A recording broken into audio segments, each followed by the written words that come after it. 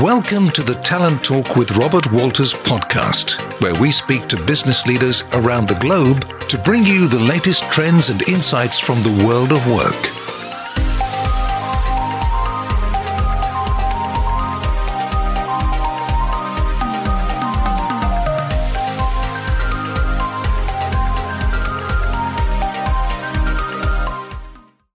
Hola, bienvenidos a otro episodio de nuestro podcast. Soy Pamela Zazueta y hoy está con nosotros un gran líder de la industria de la salud que ha tenido experiencia en grandes empresas como Merck, Sanofi, Siegfried Rein y hoy está en una de las empresas líderes a nivel mundial.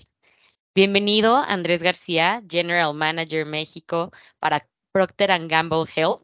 Es un gusto contar contigo y estaremos muy felices de escuchar un poco de tu trayectoria y conocer un poco más de ti. Hola Pamela, saludos, muchas gracias por la invitación y bueno, aquí estoy para que tú necesites. Muchas gracias, la verdad que es un gusto poder platicar contigo y bueno, empezando digamos por lo más general, pero también puede ser lo más específico. ¿Cómo es que empezaste tu carrera y cómo llegaste a ser pues General Manager? Gracias Pamela, pues mira, empecé a trabajar desde muy joven, como a los 17 años empecé, en Colombia se le dice empacador, cuando tú vas a un supermercado y la gente que te empaca las cosas en las bolsas, bueno, creo que aquí se dice igual en México, entonces empecé en esto, siempre tuve como ese entusiasmo de desde muy joven empezar a ganar dinero para valerme por sí mismo. Así que bueno, empecé en este tema, luego fui hasta recreador, me acuerdo que estaban esas fiestas de niños recreando y todas estas cosas, creo que algo de eso me sirvió como la parte de liderazgo también. Y luego ya en la parte farmacéutica empecé como visitador médico, empecé como se dice en la parte farmacéutica con la maleta en la mano, entendiendo cómo era este mundo de los médicos, que es súper fascinante. Después de allí fui creciendo como gerente de distrito en una compañía que estaba en Colombia. Yo al mismo tiempo estudiaba comercio internacional y en una compañía donde estaba la división de negocios internacionales que tenía distribución para Centroamérica y para el grupo andino. Y bueno, había una oportunidad que salió allí para aprender, me fui para allá y luego termino mi carrera. Y bueno, así digamos que me meto en la parte farmacéutica muy de lleno. Ahí poco a poco fui subiendo, manejando diferentes terapias como cardiología, la parte gastro, pediatría, medicamentos genéricos y genéricos de marca. Fui cambiando de compañías porque quería hacer mi maestría y logré que una compañía, como parte de la negociación, me pagara el MBA, lo cual fue una buena negociación. Y bueno, allí estuve casi 3, 4 años. Y en algún momento llegué a la dirección de ventas internacionales, pero no encontraba cómo moverme hacia la gerencia general de una compañía, que era lo que yo quería. Y en algún momento se abrió un concurso que hizo un Headhunter en Latinoamérica para encontrar como los 100 CEOs del futuro. Sí. Participé, me fue muy bien, quedé como de quinto o sexto, ya no recuerdo cuál, pero entre los 10 quedé. Y como parte del premio era como una reubicación en unas compañías de líderes, ¿no? Yo estaba muy nichado el tema farmacéutico y esta compañía me ofrecía salirme de la parte farmacéutica a un negocio completamente diferente de plásticos, de transformación de plásticos, a una posición de subgerente general para aprender y si los resultados se daban, moverme a gerente general. Y fue como la vía que encontré, porque en el mundo farmacéutico escalar a posiciones jerárquicas no es tan rápido ni tan fácil. Ujú. Entonces me moví a este lado, pasé a ser gerente general al año y medio. Ahí duré 5 años, pero te soy honesto, pues era un negocio que no me daba pasión, ¿sabes? Porque el mundo de plásticos es, sube el petróleo, baja el petróleo, entonces bajan los precios. Y la generación de la demanda no está en tus manos. Entonces fabricábamos a muchos multinacionales, pero para poder generar más ventas dependíamos de que los demás vendieran más. Entonces no estaba en tus manos generar demanda, por eso no me gustaba. Pero bueno, yo había logrado la posición de gerente general, como tú me preguntabas, y luego se volvió una opción de irme a Venezuela como gerente general y dije, bueno, yo nunca me he ido del país, una experiencia internacional es bueno siempre para tu hoja de vida, aprender nuevas culturas, liderazgo. Y me fui para Venezuela. En aquel momento estaba todavía Chávez vivo en Venezuela y tenía unos conflictos con Colombia súper complicados, pero bueno, con todo esto me fui. Era como la oportunidad de volver a Pharma en un rol de gerente general. Así fue como llegué y ya después de que entras a los roles de gerencia generales en las compañías farmacéuticas ya es un poco menos complejo, digámoslo así, moverte a otra compañía en el mismo rol. Y eso fue lo que pasó. Ahí, después de 5 años, casi medio en Venezuela, me devuelvo a Colombia a manejar con Merck el grupo andino, luego me muevo para México a manejar México con Centroamérica y luego termino en Procter, en lo que tú comentaste en la introducción. Así que así fue, pero empecé desde visita médica y por eso amo tanto este negocio porque aprendí desde el inicio, desde la parte más fundamental. Me Así fue. encanta. Y creo que se siente esa pasión, ¿no? Siempre has querido buscar, tenías una meta y luchabas hacia ella. Y bueno, justo pasando por tantos cambios en tu vida, tanto de, pues, giros de la empresa, posiciones y también incluso de país, Sí. ¿hay algo que hubieras hecho diferente? Sí, definitivamente. Yo pienso que aunque uno siempre en esas posiciones tiene como puesta la visión en cómo haces frente a las crisis y te Ujú, preparas para las crisis, nunca es suficiente. Y el gran ejemplo es COVID. Nosotros veníamos trabajando en un mundo de cómo ver los médicos de manera virtual, porque tú no puedes alcanzar a visitar todos los médicos que existen en un país, no alcanzan los recursos por zonas geográficas y más en un país como México tan grande. Pero aún así, cuando llegó COVID y creíamos que estábamos más o menos preparados, estábamos en cero, en cero. Y yo recuerdo todas las compañías hacia febrero del 2020, marzo, corriendo para ver cómo hacíamos esto.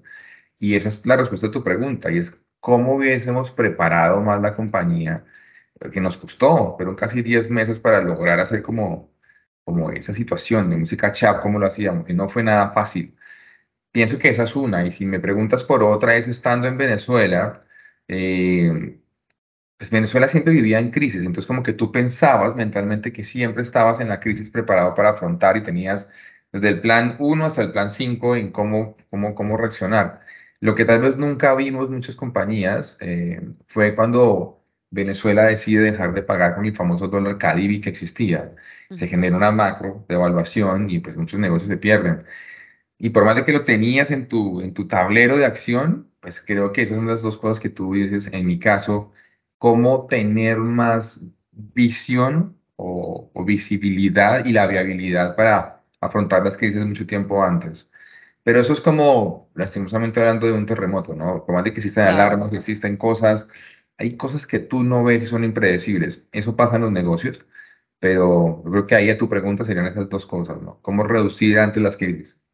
Totalmente, no, y realmente, como dices, hay cosas impredecibles, pero al final todos estos tropiezos se vuelven experiencias que el día de mañana ya son tu mejor arma, la verdad, ya vienes más preparado, ya estamos más preparados, incluso a todas estas incertidumbres que pueden pasar después de la pandemia.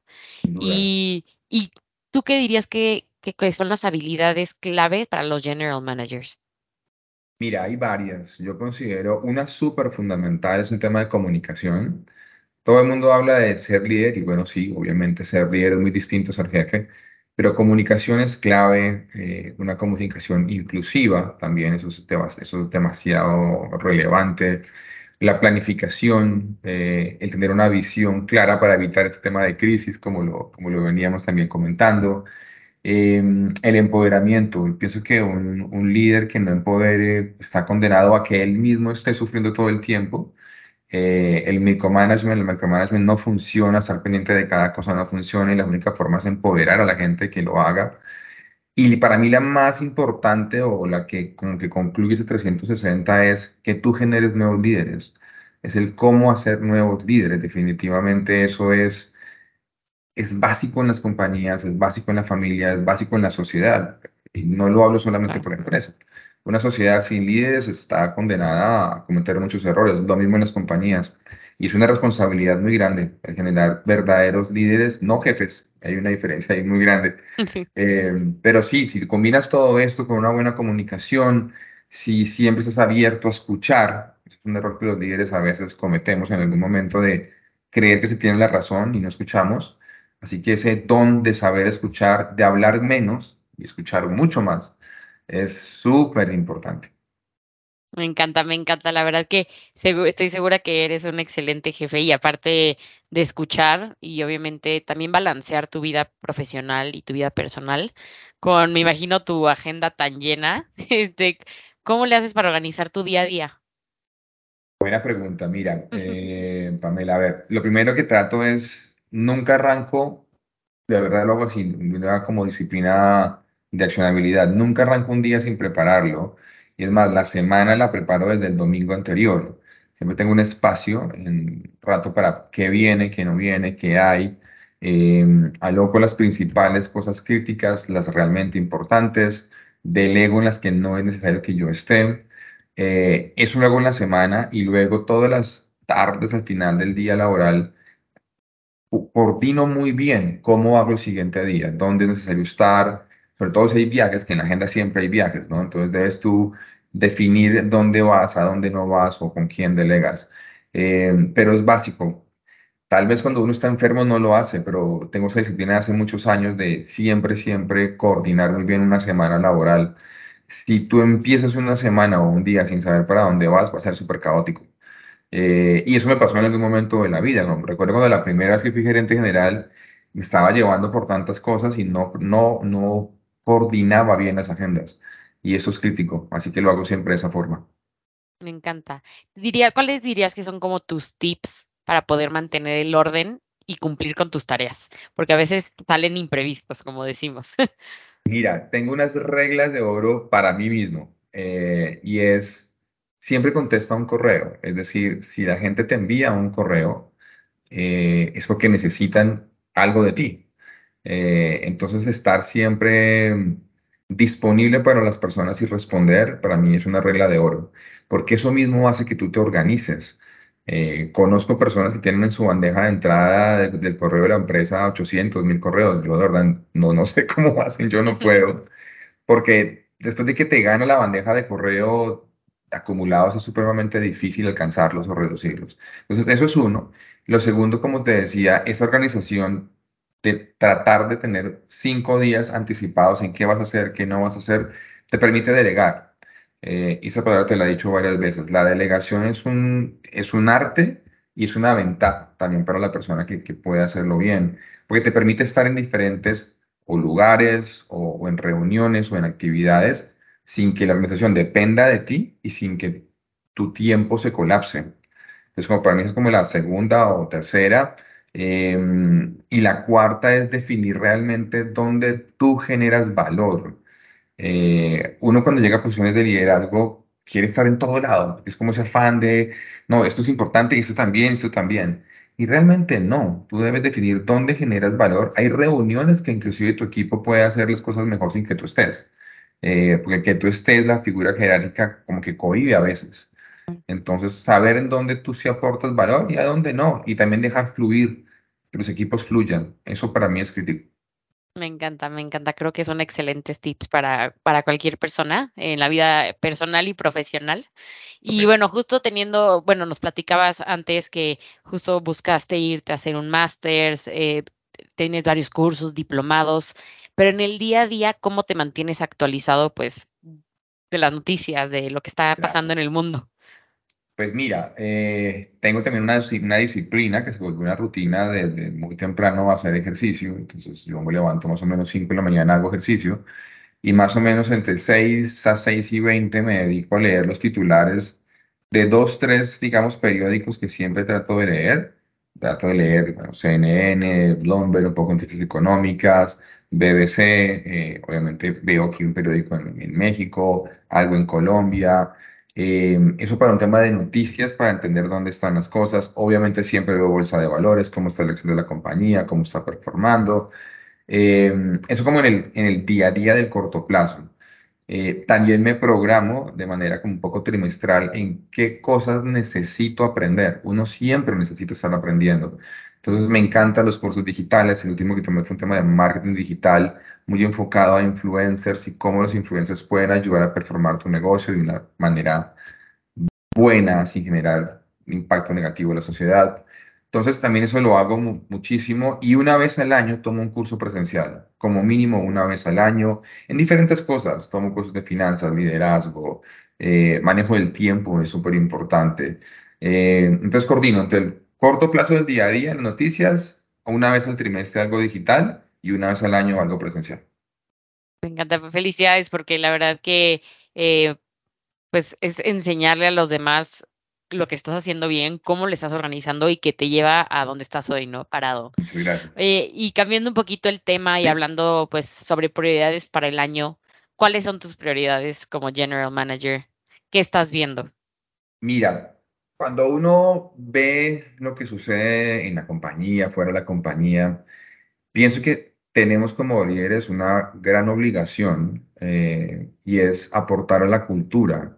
¿Y qué significa aportar a la cultura? Es cómo le podemos generar a las personas que tengan un buen balance de vida y su trabajo. Es un tema que personalmente vengo insistiendo. Uno no puede generar el crecimiento de un negocio sin que la gente esté bien. Obviamente están los números, de hacer los números, de crecer doble dígito y todo esto que uno siempre ve, la rentabilidad y la venta. Para mí eso está intrínseco dentro de lo que tú haces. Y en esas posiciones de liderazgo, pues si tú no das resultados, no funcionas. Eso está claro, ¿no? Pero no solamente es eso. Entonces, a tu pregunta, la respuesta es, y la venimos haciendo hace varios años, ¿cómo generamos que nuestra gente esté bien, pero realmente bien? De cómo generar un espacio para que los viernes 12 del día la gente no trabaje más y pueda tener espacio para sus cosas. Cómo hacer que la gente se desconecte temprano. No funciona un negocio que la gente todo el tiempo esté trabajando hasta tarde horas de la noche. Entonces, esa es una. Lo otro es el tema de la parte sustentable. ¿Cómo volvemos nuestro negocio mucho más sustentable? Uno ve como cada día los océanos más llenos de plástico, cada vez contaminamos más, cada vez talamos más árboles, la Amazonía cada vez está peor. Entonces ahí hay una gran responsabilidad también de qué podemos hacer hacia el planeta. Y eso suena tal vez como un sueño, pero cuando uno hace pequeñas cosas, van funcionando. Entonces eso para mí es uno de los grandes objetivos, fuera de los, llamémoslos financieros, ¿no? Esos están en el día a día. O sea, decirte que no pienso en eso, pues es mentirte. Pero si me permites tomar el atrevimiento de invitar a los demás líderes o a quien nos escuche, pensemos en lo que estamos haciendo con nuestro planeta y en lo que hacemos con nuestras personas, en la misma familia, cuánta calidad de vida tú le generas a tu familia, a tu esposa, esposo, a tus hijos. Eso para mí es una de las prioridades más grandes, no solamente pensar en los números, porque los números son parte del día a día, así lo veo. Totalmente. Totalmente. Oye, Andrés, y justo ahorita hablando de pues de otros líderes, Sí. tú que estás en este mundo ejecutivo, que estás en contacto con otros o que tienes este relacionamiento, ¿quién es un general manager que tú admiras? Mira, esta es una pregunta amplia, grande y compleja de responder. Te voy a decir por qué. O sea, hay muchos líderes buenos. Y cuando tú analizas los líderes, también hay cosas que uno dice, "Mm, pero esto no estuvo como tan bien hecho, como que mejor lo hubiera hecho de esta manera". Entonces, no tengo un líder así perfecto que tú digas, este es el que lo ha hecho perfecto. Sin embargo, tratando de responder tu pregunta muy concluyente, Jack Welch, el que fue el CEO de General Electric durante muchos años, más de 20, 25 años, es una persona que ciertos parámetros de él los sigo, eh, me gustan, he leído mucho sobre esta cultura que él generó. Tiene varios principios que yo aplico y uno de los principios es consistencia y seguimiento. Esto para mí es la base en que si tú no haces un seguimiento de las cosas y no eres consistente, pues no funciona. El empoderar, ese es otro de los principios básicos o era, los principios básicos de Jack Welch. Una organización empoderada trabaja mucho más rápido, tiene esa como autonomía de generar valor, de generar riqueza. Estar siempre abierto a nuevas ideas, él lo proponía muchísimo. Y otra cosa que es súper fundamental es el poder de la simplificación. Hacer las cosas simples. Tratamos siempre, y siempre ha sido una como de mis frases, es, si me lo tienes que explicar, ya no es simple. O sea, si yo lo leo y ya entendí, perfecto, pero si tengo que leerlo y volver a leerlo y me lo tienen que explicar, ahí estamos enredados. Y entre más simple tú seas, la organización más rápido fluye. Y también trato de hacerlo en mi vida personal. Si mi esposa, yo le digo algo y no te entendí, no estoy siendo simple, no estoy siendo rápido en cómo comunico. Y hablábamos hace un rato de que comunicar es una de las grandes fortalezas que necesita un líder. Entonces, a tu pregunta, Jack Welch, también hay cosas que no estoy de acuerdo con lo que hizo Jack Welch. No soy Claro. quien para juzgarlo, ni mucho menos, pero sigo muchas cosas de él para darte una respuesta. Me encanta, me encanta. Oye, y justo entrando a los tips, seguimos con los tips Sí, y dale, dale. entrando un poco al cierre de esta conversación, ¿Tú qué recomendaciones darías a las nuevas generaciones o personas que vienen creciendo y que están próximos o aspirando a tener un rol como el tuyo? Mira, persigan el sueño, eso es lo primero. Yo tengo 46 años, cuando yo empacaba las compras del súper, y tenía 15 años, y le empacaba compras a personas y decía, este puede ser un gerente, este puede ser vicepresidente. Anhelaba llegar allá, pero no veía el cómo. Yo nací en una familia en Colombia de clase media, nunca de cuna de oro. Yo decía, ¿cómo llegar allá? Y la forma es con trabajo, esfuerzo y nunca perder el sueño. Ese sueño que te motive. Lo segundo es siempre haz las cosas que te generen esa energía interna, esa pasión. Cuando uno está en un sitio o hace algo sin pasión, el sueño no llega, no llega. Yo siempre tuve ese sueño de ir a conquistar una posición para hacer muchas cosas y no me importó buscar diferentes caminos, de salirme de una industria, moverme a otra, moverme de un país, moverme a otro, pero porque la pasión estaba.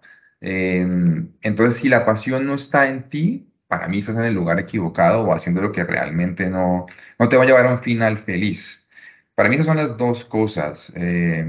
Prepararse, obviamente. O sea, la vida nada es fácil y hay que prepararse, hay que estudiar, hay que darse el momento a fallar. Eso también es importante. Alguien que no falla, personalmente yo no lo contrato. Eso es una de mis preguntas en las entrevistas. ¿Dónde has fallado y qué has hecho? Y alguien que me dice, no, yo nunca he fallado, todo ha sido perfecto, ahí no funciona. Entonces también como darte la oportunidad a fallar, ojalá de una manera controlada para que la consecuencia no sea tan grande. Creo que son esas, ¿sabes? Y siempre pensar positivo. Por más oscuro que parezca la situación, por más compleja, siempre hay un lado feliz que al final aparece si tú lo deseas, si tú lo anhelas, si tú lo vives y si realmente lo quieres buscar. Si te pones en la nube negra de todo está mal, el mundo está contra mí, pues no te va a funcionar. Entonces, siempre pensar positivo funciona y el tener una actitud positiva digamos, en roles de liderazgo impregna. Eso impregna la compañía, impregna a la gente que te está viendo, porque la gente te escanea día a día. Y el que te vean positivo hace que por más de que sea difícil la situación, podamos seguir adelante. Wow, Andrés, la verdad que qué enriquecedor mensaje. Creo que englobaste mucho. A veces la vida es como una montaña rusa y Sí, creo que tú decides cómo ver la vida cuando a veces estás arriba o cuando estás abajo. totalmente de acuerdo. Y la vida nunca es siempre te sonríe y nunca todo está feliz. Pero hay momentos, o sea, para mí es como disfrutar el momento que tienes y Exacto, nunca perder la parte positiva, de verdad, nunca. exacto. Ay, muchas gracias. Pues para cerrar y bueno, Sí. agradeciendo la oportunidad y el espacio del día de hoy. Andrés, si tuvieras un superpoder, ¿cuál sería? Wow, eso es un superpoder que anhelaría muchísimo y cuando tú te pones a ver el mundo cómo está y todo lo que ha pasado, por ejemplo, ahora en Ucrania y todas estas cosas, el superpoder que anhelaría es cómo cambiar la guerra por la paz, de verdad, o sea, Wow. cómo cambiar este mundo. Yo me acuerdo en la época más complicada de COVID, que estábamos todos encerrados, todos decíamos, no, ahora sí el mundo va a cambiar, ahora sí estoy seguro que no va a haber, y mira cómo estamos, ¿no? Entonces, eso para mí sería una, y usando ese mismo poder, es como ponerle como un chip a las personas de el mundo donde vivimos es uno, no lo contamines, cuídalo, seamos realmente sustentables, porque yo veo que es un consumismo brutal y no cuidamos donde vivimos. Serían como esas dos. Es un superpoder, es un gran sueño, pero pues respondo a tu pregunta, la verdad, daría mucho por poder tener eso. Wow, y pues excelentes elecciones de superpoderes. Y bueno, muchas Gracias. gracias por la conversación, Andrés. Estoy segura que los oyentes estarán igual de felices y enriquecidos por toda esta trayectoria de éxito que has tenido. Seguro que estarán siguiendo todos estos tips que al igual que a mí me encantaron. Y bueno, para los que nos siguen, busquen a Andrés en LinkedIn y bueno, nos vemos en nuestra siguiente conversación. Muchas Súper. gracias, Andrés. A ti, Pamela, muchas gracias a ti y a todos un cordial saludo. Estamos, como se dice en Colombia, a la orden para cualquier cosa que se necesite. Gracias, hasta luego. Vale, un fuerte abrazo. Bye.